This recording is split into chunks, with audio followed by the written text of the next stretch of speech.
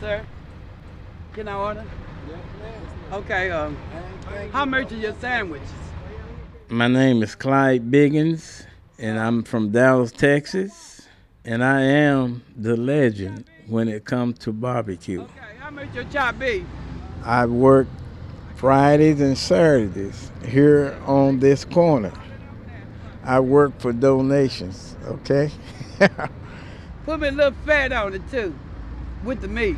Nowadays, people are not passionate about barbecue as I am, and everything is did in a hurry, and you can't rush it.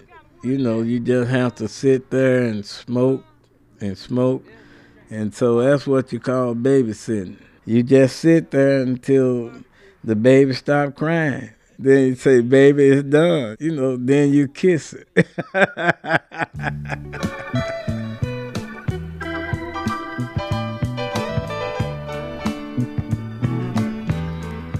People ask, "What's your secret?" So I just tell them time. The way I was taught when I was 10 years old, that's the way I'm still doing it. I was born right in the neighborhood where my barbecue place was. And then from there, business was so great that I opened up my second restaurant. And then I had made some bad choices. And I kept on until I landed up in a big drug conspiracy. And then I had to do 17 years, 2 months, and 4 days in the federal prison.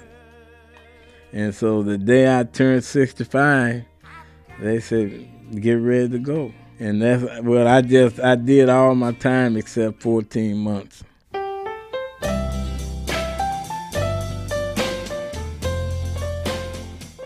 You ever heard that old thing, starting all over, going to be rough?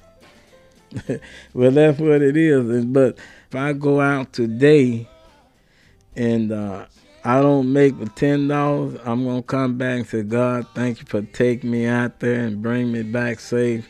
If I made $1,000, I made $1,000. I'm still going to praise God. If I didn't make nothing, I'm going to praise Him if I made something. I want to be like it was back in the day and put a small building up and continue my legacy. So that's the way I am. I'm just compassionate, just like any man about his woman. If he love his woman, I love my barbecue.